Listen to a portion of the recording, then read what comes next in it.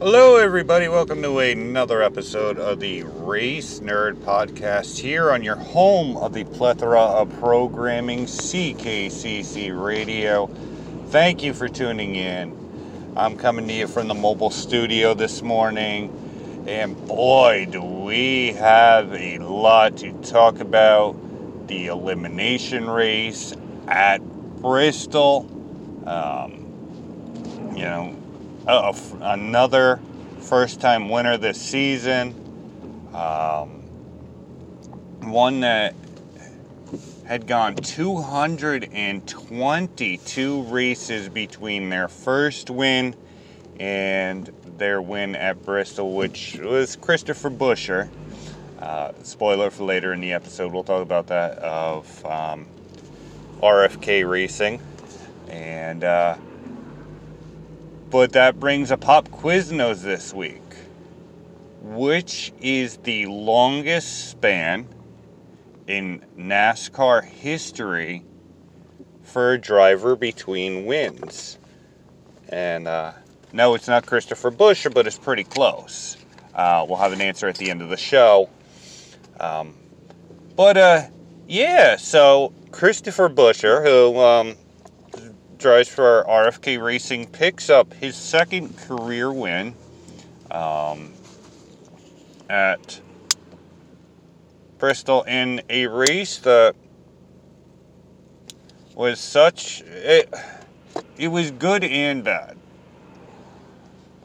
But it was an elimination race, so there was a lot of pressure on it. But we had a whole weekend of racing. We had ARCA, the Xfinity Series, the trucks, and the Cup Series. Then we had, still more fallout out of the Kyle Busch announcement, how that's going to go for the rest of the season, both with the 18 and obviously with the 8 cars. But yeah, so let's start with I haven't watched the ARCA race, but Sammy Smith, a Toyota contracted driver, picked up the win in the TMC trucking Toyota there for KBM Motorsports.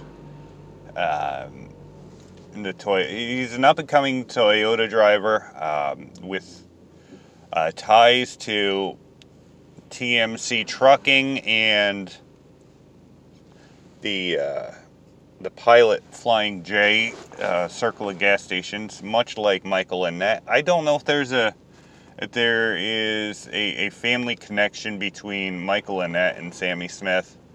It'd be interesting if there was, but I don't know, so I can't really speculate on that. But it was good to see Sammy Smith do that. He would compete later on in the weekend at Bristol. But we move on to the trucks.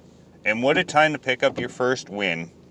And your first win in NASCAR. And this is a name that, has been around for years in the circuit. He's still a young guy, but he's been around for years. Drove for Roush Chenault. And that is Ty Majeski. Ty Majeski picks up his first Truck Series win, driving the number 66 for ThorSport Racing in their fourth truck.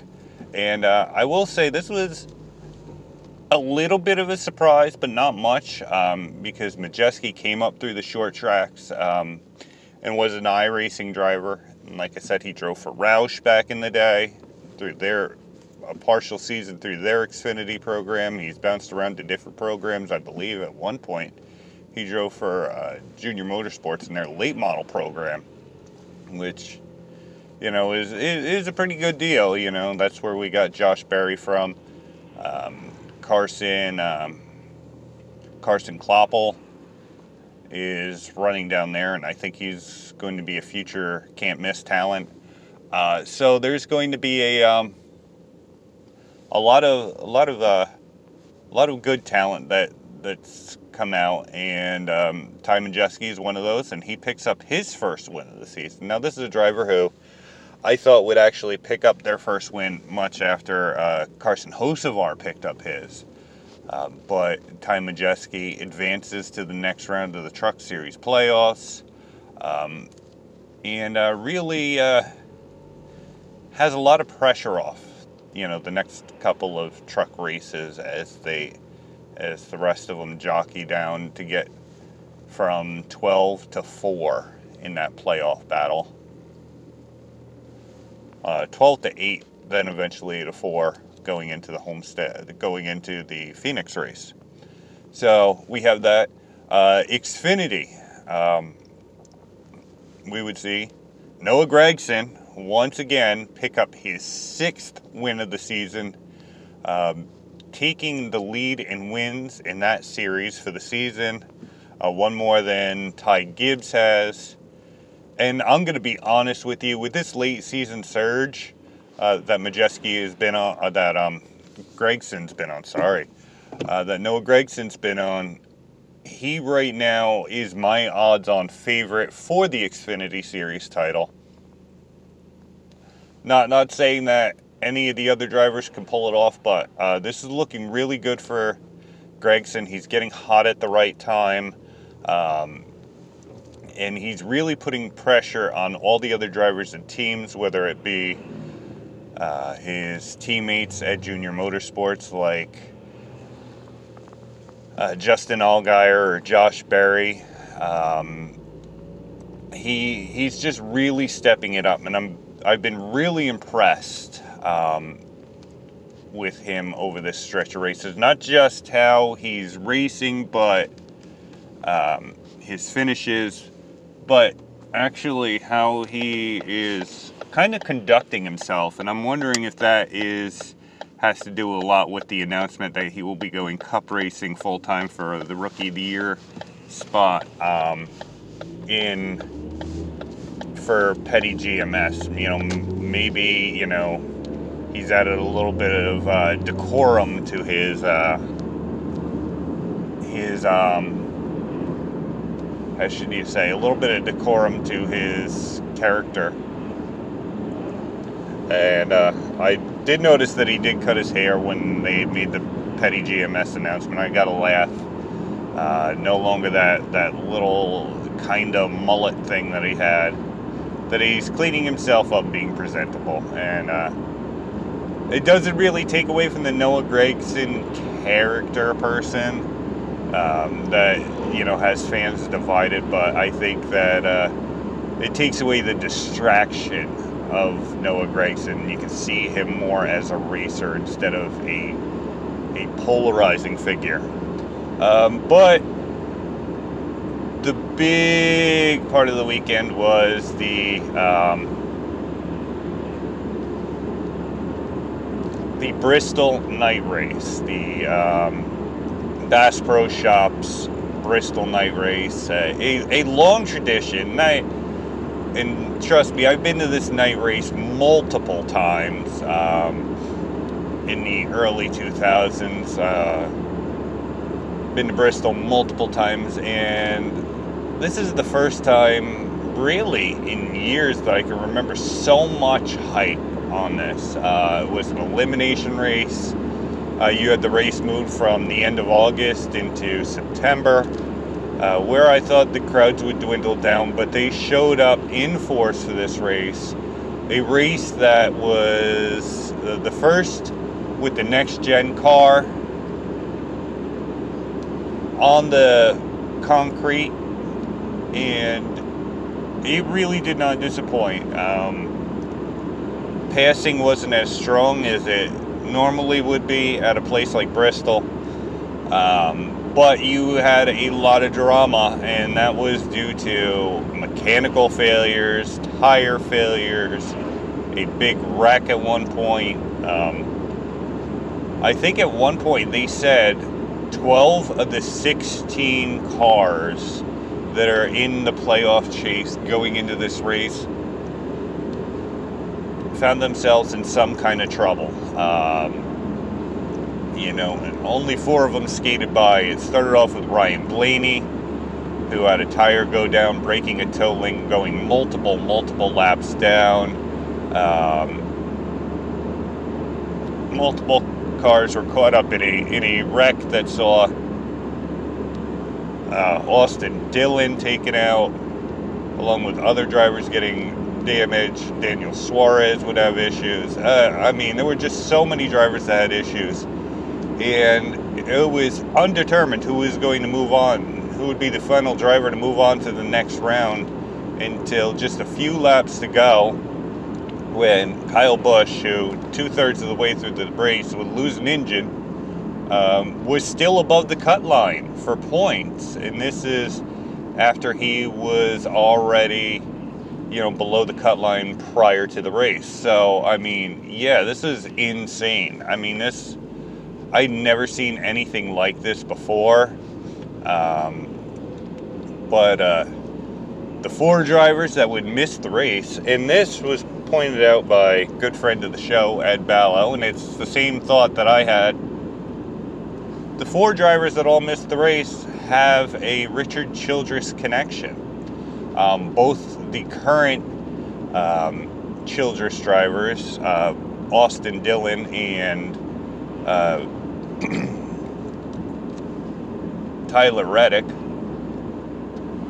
both had damage from that crash and would not finish the race. Next year's driver of the 8 car, fresh off the announcement, we would see the announcement of the year in the world of NASCAR, would see Kyle Busch lose a motor, the second motor that the 18 car has lost in the last 3 races. And Kevin Harvick, who was up there competing, who had the longest shot out of all the drivers to win at Bristol, he would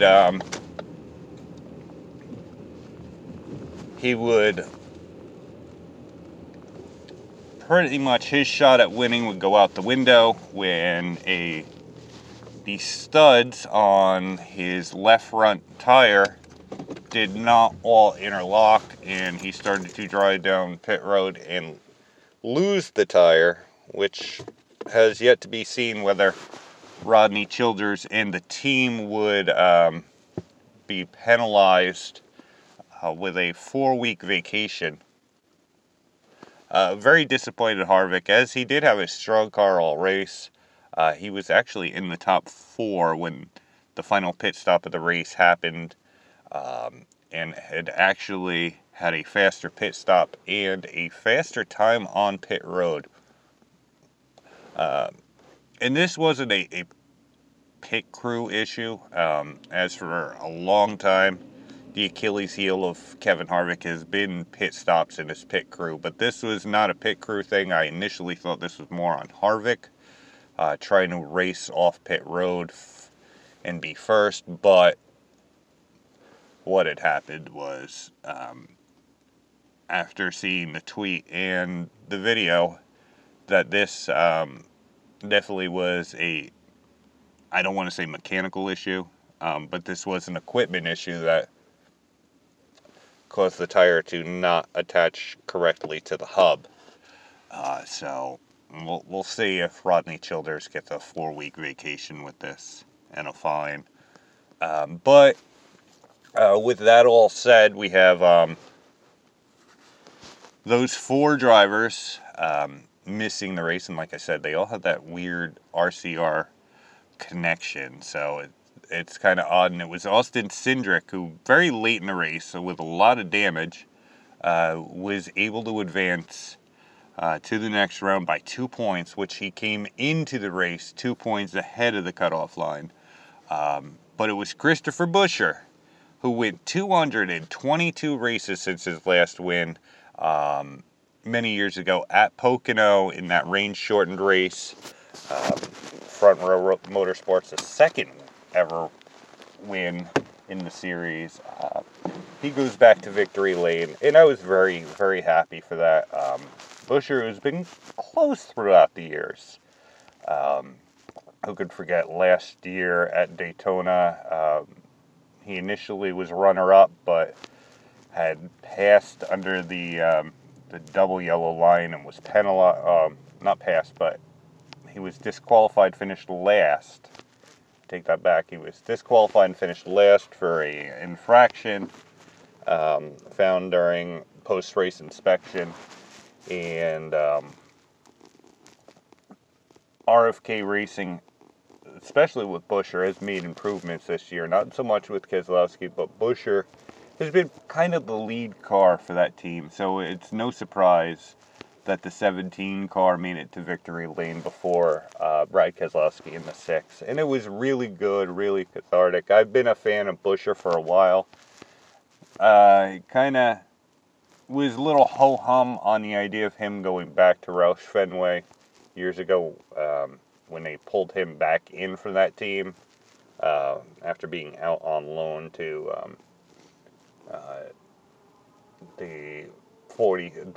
what was then the 37 car. And really, really happy for that. Really disappointed that Kevin Harvick and Kyle Busch were both eliminated. There's 3 championships and 120 Cup Series wins between the two of them, and they won't be advancing to the round of 12. And what a round of 12 we have coming up. We have Texas this coming weekend, then Talladega, then the Roval at Charlotte. So 3 different tracks that are certainly tracks that you could say are very, very different from one another. Very unique. So that's going to create an extra challenge for those 12 drivers, along with the rest of the field. So really looking forward to that. But boy, do we have some news. Obviously, we have the news that Kyle Busch will be going to the 8 car. We discussed that on the last episode. That Tyler Reddick will be in a yet unnamed third RCR car. Now, there's still rumors out there that 2311 could buy out his contract, put him in a Toyota. But as of right now, I'm not seeing that happen. There's still... I love the rumor, and this was speculated on the Dale Jr. download, that there was the possibility of Kyle Busch and RCR buying the number 51 for Kyle. And it seemed a little far-fetched, but it might not seem as far-fetched. And the reason for that is Rick Ware Racing has 2 charters for their teams, and obviously the rule with the charters is after, I believe, 3 years, if your team is below the top 30 in points for, I believe it's 2 or 3 consecutive seasons, NASCAR has the right to rescind that charter and resell it. Now, the Rick Ware team, it is very possible that they can rescind on that charter and resell it for what fair market value is, or they could lease it out.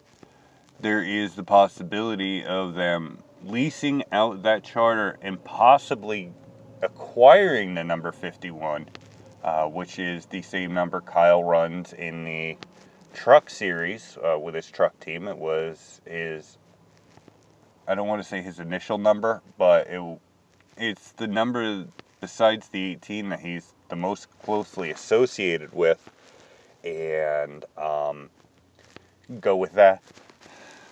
Excuse me. Excuse me, wow. I apologize for that.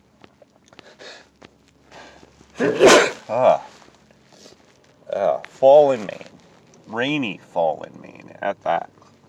But getting back to Kyle Busch.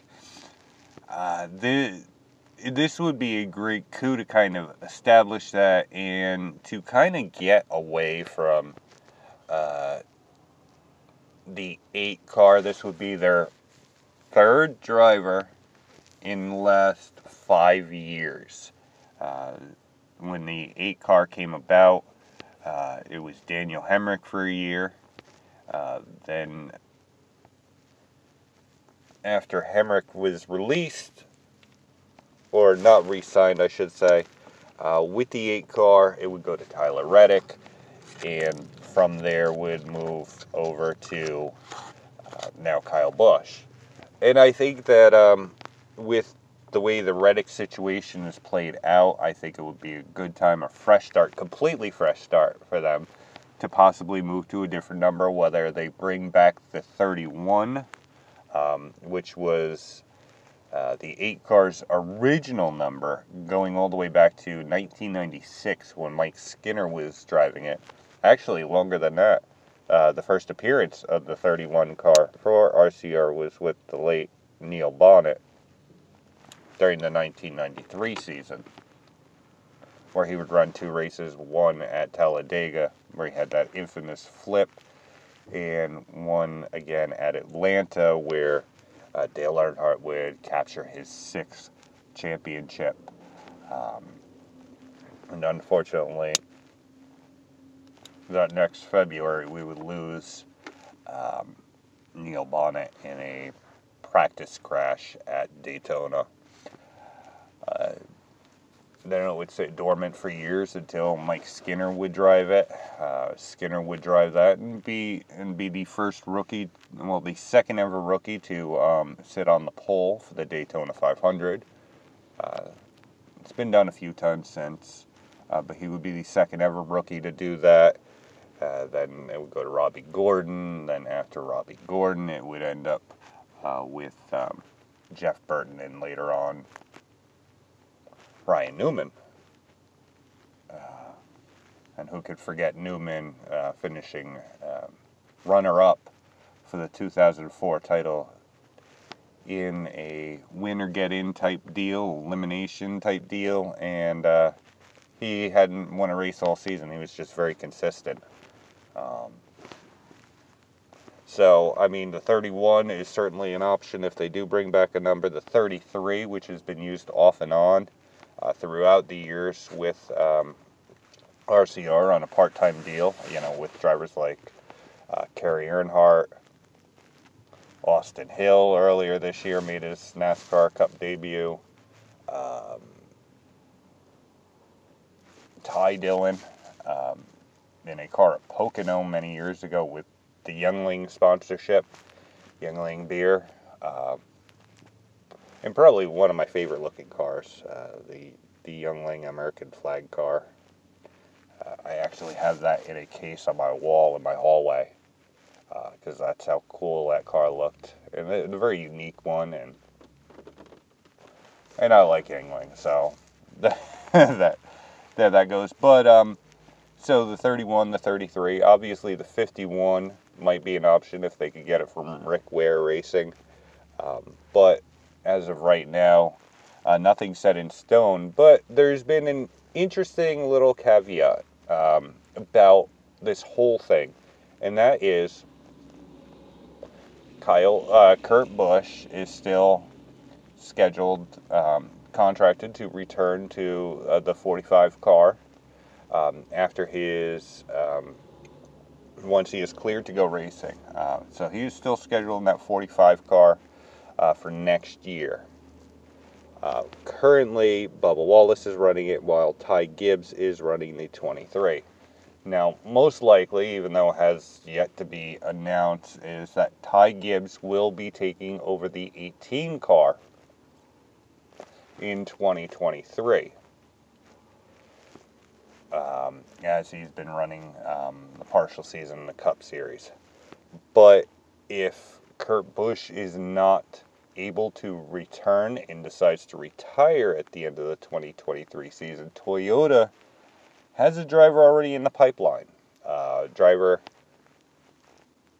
that signed a contract with Toyota a few years ago, and that is John Hunter Nemechek. As Nemechek will be testing at Homestead in a tire test for the Denny Hamlin, Michael Jordan-owned team. And he is actually on the list the short list of drivers to fill in Busch's spot next year with that team as a stopgap for Reddick if they are unable to come to an agreement to buy him out, which might not happen. I'm still 50-50 on this deal. And the fact that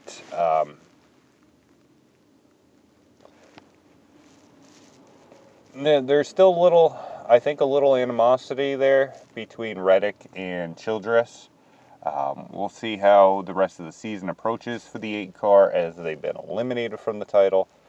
We already know that with Kyle Busch, they've already swapped his pit crew and Denny Hamlin's pit crew to give the 11 team a better chance at winning the title. I don't think it's really... I think the pit crews are about even. I don't know if they're switching crew chiefs. They might. But Denny seems to be working well with his crew chief and his pit crew, and I think that would be a disservice to swap them this late in the season, knowing that that there's that. But there's a lot of interesting pieces going on, because like I said, John Hunter is scheduled for a tire test, and this has been a long rumor, as he will not be going to KBM when they go to run Chevys. And I'm going to throw one more rumor out there. If Ty Gibbs does not get the 18 car next year, if his grandfather Joe Gibbs decides to have him run one more season in the Xfinity Series, which was the initial plan, as told to the press months ago, that John Hunter will more than likely get the seat in the 18 car for Joe Gibbs Racing for the season, holding that spot open for Ty Gibbs in 2024. I think that would be... I don't think that'll be that much of a step down. That'll take a lot of the pressure off Ty. I mean, granted, he'll be running... he'll have a half a year under his belt moving on to that, but I think that will be something. And John Hunter, he's certainly won in the Truck Series. He's won in the Xfinity Series in the past. And I think when he was running for Front Row, he was probably one of the better drivers that they've had come through that team. I know that they've had David Reagan and Christopher Buescher, and obviously Michael McDowell, last year's Daytona 500 winner, win for that team. But John Hunter was doing better than what his equipment had allowed in multiple of the races. I think he had multiple top 10s for that team before being released for, not being renewed for, or not re-signing with the team, and the team signing Anthony Alfredo in 2021, which I think was a step back for Front Row. I think John Hunter could have been a driver that you could build around given time, especially with the fact that this is a guy whose Truck Series career started with a family-owned team on a smaller budget, and he was able to win multiple races with this smaller budget family-owned team, much like his father did in the early 90s back in the Busch Series. Front Row Joe being the 1992 then Busch Series champion, and making a whole career out of it, Not a bad career, but not quite a Hall of Fame career, but certainly, when you win for multiple teams and, multiple polls, that certainly goes along, you're doing better than 90% of the field that has yet to win a Cup Series race. So, John Hunter is going to be another interesting cog in everything that goes on, so I think we're going to see a lot more of his name mentioned, along with how Kurt Busch, whether he'll be ready by Daytona. He'll be a key in what happens with that 18 car and the 45 car, and it'll have an effect whether it's Tyler Reddick being moved over to Toyota a year early. Now, a very interesting part is what this does to the Toyota pipeline, because as I explained before, Joe Gibbs Racing, their drivers seem to have a shelf life. Denny Hamlin is obviously the longest tenured driver, I believe, in the history of the team. A team that dates back to 1992. So, I mean, the team's been around for long enough now that you should have, a litany of drivers who have had some long tenures there. I know Tony Stewart was there for, doing the math in my head, he was there for 8 years. Bobby Labonte, about the same amount of time. And those two are Hall of Famers, They're I think Bobby would have had a Hall of Fame career. He could have had a Hall of Fame career anywhere he went. Then you had Carl Edwards and Matt Kenseth, who both defected from Roush and went there and won multiple races and, have been championship contenders. And granted, I think Matt would have had a Hall of Fame career, through his time at Roush Racing, but, he extended his career. And in one pretty, was a pretty big driver, driving for JGR until he was released. Obviously, Edwards' retirement, is still, after all these years, there's still a little bit of speculation and conjecture. But you had 4 guys who are in the Hall of Fame who drove for part of their career with that team, then seemed to be out the door for younger talents. Eric Jones, then Eric Jones was let go for Christopher Bell. You had Harrison Burton, who was in that Toyota pipeline through JGR. He's gone. Todd Gilliland, who is now currently in the Cup Series, driving for Front Row Racing, but he was in that Toyota pipeline at KBM for a while. Noah Gragson. There's so many drivers who have come through that Toyota pipeline that just find themselves with other teams or other manufacturers or out of the sport. And it's very interesting because now Toyota doesn't have that developmental team in the trucks like they did when KBM was there. KBM was their developmental in that series. And with them going to Toyota, that's going to put a huge dent in the armor. I'm not saying Toyota's days are numbered in the sport, but I think that's a huge blow. And to use the face of your team, it's kind of scary. It really is. So, I mean, with that said, who knows where we go in 2023 and forward if you're under that Toyota banner. And what this whole wave where you lose the face of pretty much your entire manufacturer racing division, to a competitor. What does that say to future manufacturers possibly, having interest in the sport? Obviously for years, Dale Earnhardt,